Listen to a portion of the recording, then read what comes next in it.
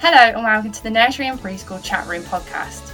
Join the Twinkl team as we talk about life as a preschool and nursery practitioner. We'll share our honest thoughts and experiences on a range of topics that affect early years practitioners every day in their settings.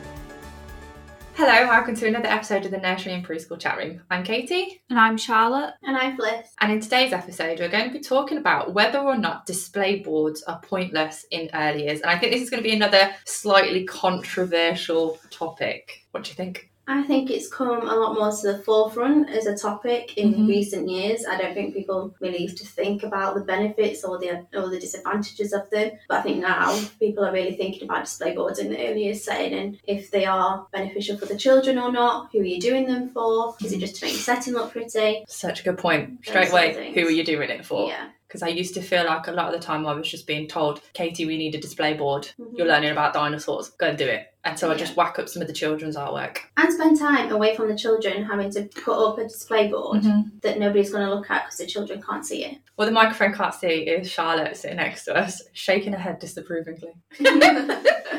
I didn't like the displays that were in my room because they were so high up. The children that were small, they just couldn't even see them. I don't know, I used to want interactive ones where they were on their level and things they could pull off and like Velcro, stick things on. Yeah, like a working wall. Yeah, like a working wall. But they were just so high up and pointless. And the parents didn't see them. The children never got anything out of them. And they were wasting hours of my time when I could have been doing something a lot better. I think that links so perfectly to what Fliss said about who is that display board for then. For no one, really, because I didn't enjoy it. The children couldn't see it. The parents didn't see it. It was just there, like you said, to make your room look a bit prettier and have visual. I used to try put print on the wall just so maybe it would help the children recognise letters and things, just something. So it had a little bit of extra meaning to it. But on some of them, we had to write paragraphs linking it to the EYFS, and I'd be like, well, what is the purpose of that? For anybody. Yeah, we used to have one of my managers at a previous setting, so when you had finished a display board, you had to sort of get the seal of approval, right? Which by that point is too late because you've already spent a couple of hours doing it. Stapled it on. Yeah. And I remember once they were like, in principle, it's nice, but you haven't backed the picture on black paper to put on the backing board. So I had to redo that all, and that just really frustrated me because it was... Because you didn't back that picture, those children are now not developing properly. I wasted a learning opportunity for them, didn't I? I destroyed their education. You could have sat down and been like, this is a square, this is a rectangle. I mean, I think the only side that they maybe get some benefit out of it is when you're preparing the display board and you sat down and cut in and they might want to come over and help. Have a little nosy. If they come over and they want to use the scissors, you can't give them the display to cut up, so you have to get them a different piece of paper. So, yeah, maybe they do get some learning out of it, but when it is high up and they can't see it, I don't think it has any benefit at all. We had a comment about it and someone said that we have our family board at child height so they can tell their friends who's in their family. I think that's a really nice idea. I really like that. Because I think as people, the thing we know the most is ourselves, which sounds super selfish, but especially at that age. So being able to go, oh, that's my mummy. My mummy does this. Yeah. That's really nice. I think from experience still, we used to have a family picture book and the children would sit there for ages flicking through oh, that's so-and-so, that's so-and-so. And talk about the experiences, some of the pictures of them at the park and then start to retell. That's really storytelling and stuff like that. So I really like that idea. That's where the time that you've spent printing out the picture, laminating, whatever you do in your setting, that's when it's worth it because there's a clear learning purpose there. It started conversation, the communication and language is developing. Social. In our baby room, they'd have the family books in a little basket so they could that the babies could, and they were on a little ring, so that the babies could just pull them out and sit and flip. That sounds really nice. And then they'd come up to you and show their daddy or this is mummy. Look. And then they'd just pop it back in the basket and it was just full of family pictures. I've never come across boards like that before. Yeah. That sounds really lovely. So it's still what you might put on a board, but the children are actually getting a purpose out of it. They can actually access it, not break their necks trying to look up at this display board on the wall. I liked what you were saying off microphone, Fliss, about the role play boards that you used to have. Yeah, so in my setting, we had already a display board that was quite low, but it wasn't being used. I don't think it had anything on it. Maybe it had a fake bookshelf on of children's drawings. I think they coloured in some of them, but they didn't interact with it. So I transformed it into just I put blackboard paint over it, so you could write on it as well. It was in the role play area, so whoever's planning it was that week or whatever, based on interest, you could print out things to stick on it, and the children could see it as part of the role play and take them off, and then use them in the play and stuff like that. Yeah, so I've seen role play boards set up before. but the board was never changed. So you'd like have it set up to be like a window or something into the garden, but then the next week it would have changed to a school role play or a vet's role play, and then that display board was totally outdated. It didn't go with the concept. But actually the idea of taking that down and replacing each week, initially in my head I'm like, so much effort. I suppose once you've done it a couple of times, you've got the resources for that. So like you've already got the laminated vets role play, and the board was designed so it had Velcro stickers on, so all you had to do was stick them on. And like I said before, like the children could then take them off and use them. And the children can help you set that up as well. If that's some role play. Like, what do we want our vet's surgery to look like today? Yeah, what do you know about vets? What pictures can I get and stuff like that? Yeah, I just used to find, as a room leader, I never could find the time. Because nobody's getting, well, maybe you do if you're very lucky at your settings, but it was very rare to get time out to do something like a display board. So you're trying to do it with all the babies crawling around your legs, trying not to drop the scissors on anyone or the staple gun, or constantly having, I'm sure you guys used to get this, like a toddler or preschool running up to you with like a massive ball of blue tack. You don't know where they got it from. You just know your display's falling down in the corner. I mean, I used to do mine when they'd gone outside. Yeah, because, well, if I was able to stay inside, I'd be like, right, well, you take them out, I'm going to do this display board, because it's the only way I could ever get it done. I remember doing the staff key people board in my setting, and it literally took me like 3 weeks to get done, because like just step by step I was having to add little bits. I had 6 display boards, massive display boards. Yeah, 6. No, thanks. And I don't know, one was about toilet as well. So you think, well, what's this one? What are you gonna put on the toilet one? No, well, I did try link it to like the hygiene and self care and stuff like that. And I'm imagining like little blue tacked poos all over the wall. Photos of the children just washing their hands. Like, this is a great display. We did put this question out on our social media platforms because we thought a lot of people would have opinions on this. So what were they saying? So one person said, we don't have display boards. Our manager thinks that beige walls look better, apparently. I personally think it's a bit boring. Hot topic debate in the early years.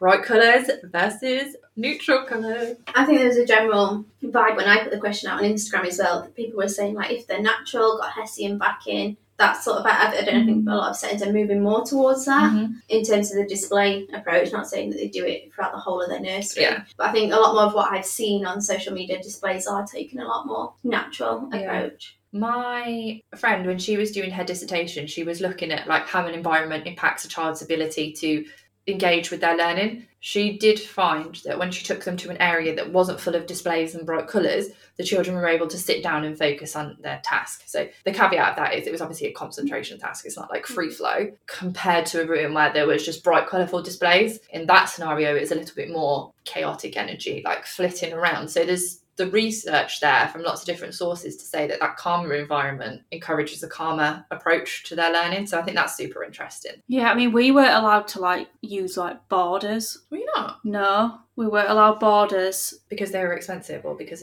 for some other reason? Well, my manager just didn't like them. She didn't like the look of them, and she just liked the edge of the display board itself. She just thought it looked better. Like the Hessian kind of backing. Oh, okay. So I only ever worked with bright display boards, so this is all new to me. Ours were all backed with that Hessian material. We had a change whilst I was at my nursery. We got rid of all the colourful ones to the Hessian back. Did you notice a change in the children then? Was it calmer? Yeah, because they were higher than their height, apart from that one role play one. Like the ones that were higher up used to just have artwork. Like I think for ages we just had them stripped and they had nothing on them because they just had getting blue tack off a Hessian material is the worst job in the world. Our border used to be plastic ivy. Oh, I've seen that a lot. Yeah, that's nice. Thinking about again of the height, I worked at one setting where some of the display boards would be higher because I think that's just where they were when they bought the nursery, but they did actually have a lot at child height, which, considering everything we said, wonderful in principle, absolute nightmare in practice because they pull it off or like they lean on it and it's ripped and it's broken, and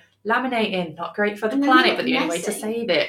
Like, if they rip them off, they're messy, and then you've got your manager coming into it. That display needs fixing. Well, try having old babies reaching it all the time. It's just not. You get that phone call off Ofsted, and then you're running around trying to fix your displays, make sure your reports are up to date. It's just another thing on that never-ending list.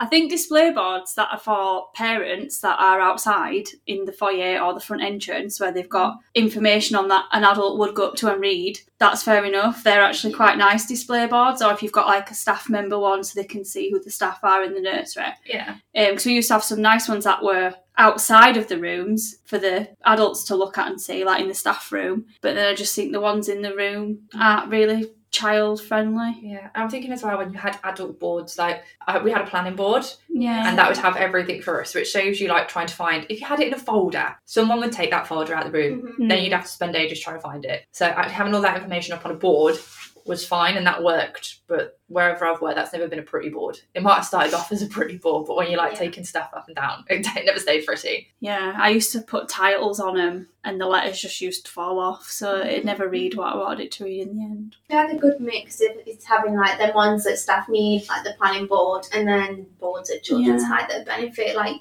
I say, coming back to the original thing, is who are the displays for. The ones that are higher up, they're for the staff. The ones that are down and make them engaging for the children. But ours you couldn't take down. No, I've never done it. Like, it's there. You've got to Which use is it. such a shame, because if you could take them down and then put them wherever you felt they were going to work, that'd be great. But they're always stuck to the walls. Actually, that's something we used to find really tricky in a toddler room that I worked in, was like, it was always the only corner that was available. There were 2 display boards at like a right angle, and that's naturally where I think most of us would go, cosy corner, reading corner. But all that ever meant was kids were constantly rubbing up on it and destroying anything we did on it. There aren't many buildings that have been designed to that's what I mean. I always feel problem. like the display boards are where an adult would go to look at a display board, not a child.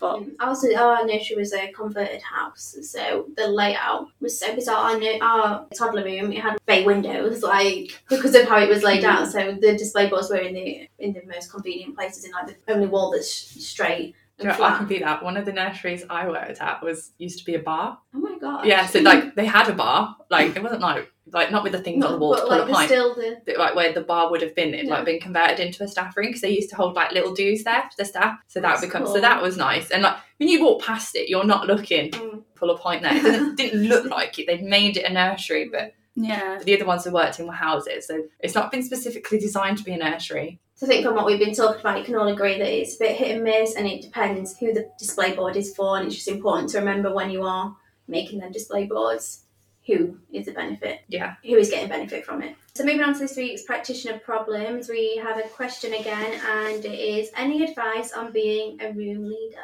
That's a good question, because it's a really exciting opportunity. When you first get it presented to you, it's a cool opportunity, but it is a lot of responsibility. There's actually quite a big step between being practitioner and room leader. And in the nurseries I've worked at, some of them had like deputy room leaders, some of them didn't. So it can be a big jump. So it is worth bearing that in mind. And often it is the next step of progression for an early years practitioner, that if you're moving up the ladder, it is next thing you go to is room leader. Yeah, and I think you need to be organised. The key skill, I think, for everything in leading into management of early years, because there's so much you become responsible for. You need to come up with an organisational system. You need to have a method. Like, it starts there. You're a most experienced room Charlotte, leader. you're the room just leader. like, don't do it. I feel like because I came straight in as a room leader, like I didn't start off as an apprentice or a practitioner. I was like straight in there. I didn't have a clue what I was doing at the beginning, because it was like, wow, I've got this room of people that I've got to lead, all these children I've got to look after. And it is really daunting and overwhelming. But like you said, I think if you're organised, you've got a vision for your room, you know what you want, you know how you want it to run. And I think once it starts to run smoothly and you get into that routine of what works, what doesn't, you've got to know your staff as well, because I feel like certain people don't work the same way other people work. So I used to find I had to do things different with different people to get the best out of them. I will always say the hardest thing about being a manager is people. Like, it's really difficult managing people, because like you said, not only is it different styles, some people are going to bite back at you, and you've got to be able to handle that. If something goes wrong or something isn't necessarily in line with the nursery policy, regardless of whether you agree or not, you have to enforce that. So you have to be firm and confident. And that was my personal least favourite bit of being in leadership. In the nursery as well, you're often having to implement change, and like you have different updates to practice and stuff like that, and you're having to change that way that your room's run and your room, the way that you do things. And some practitioners won't be on board with that, different opinions and stuff. See, I used to have monthly meetings with my team. Just before a staff meeting, I'd just be like, right, quick 10 minutes. And I'd literally just be like, right, what what works, what doesn't? You got any new ideas? What do you want to do with the next term that's coming up?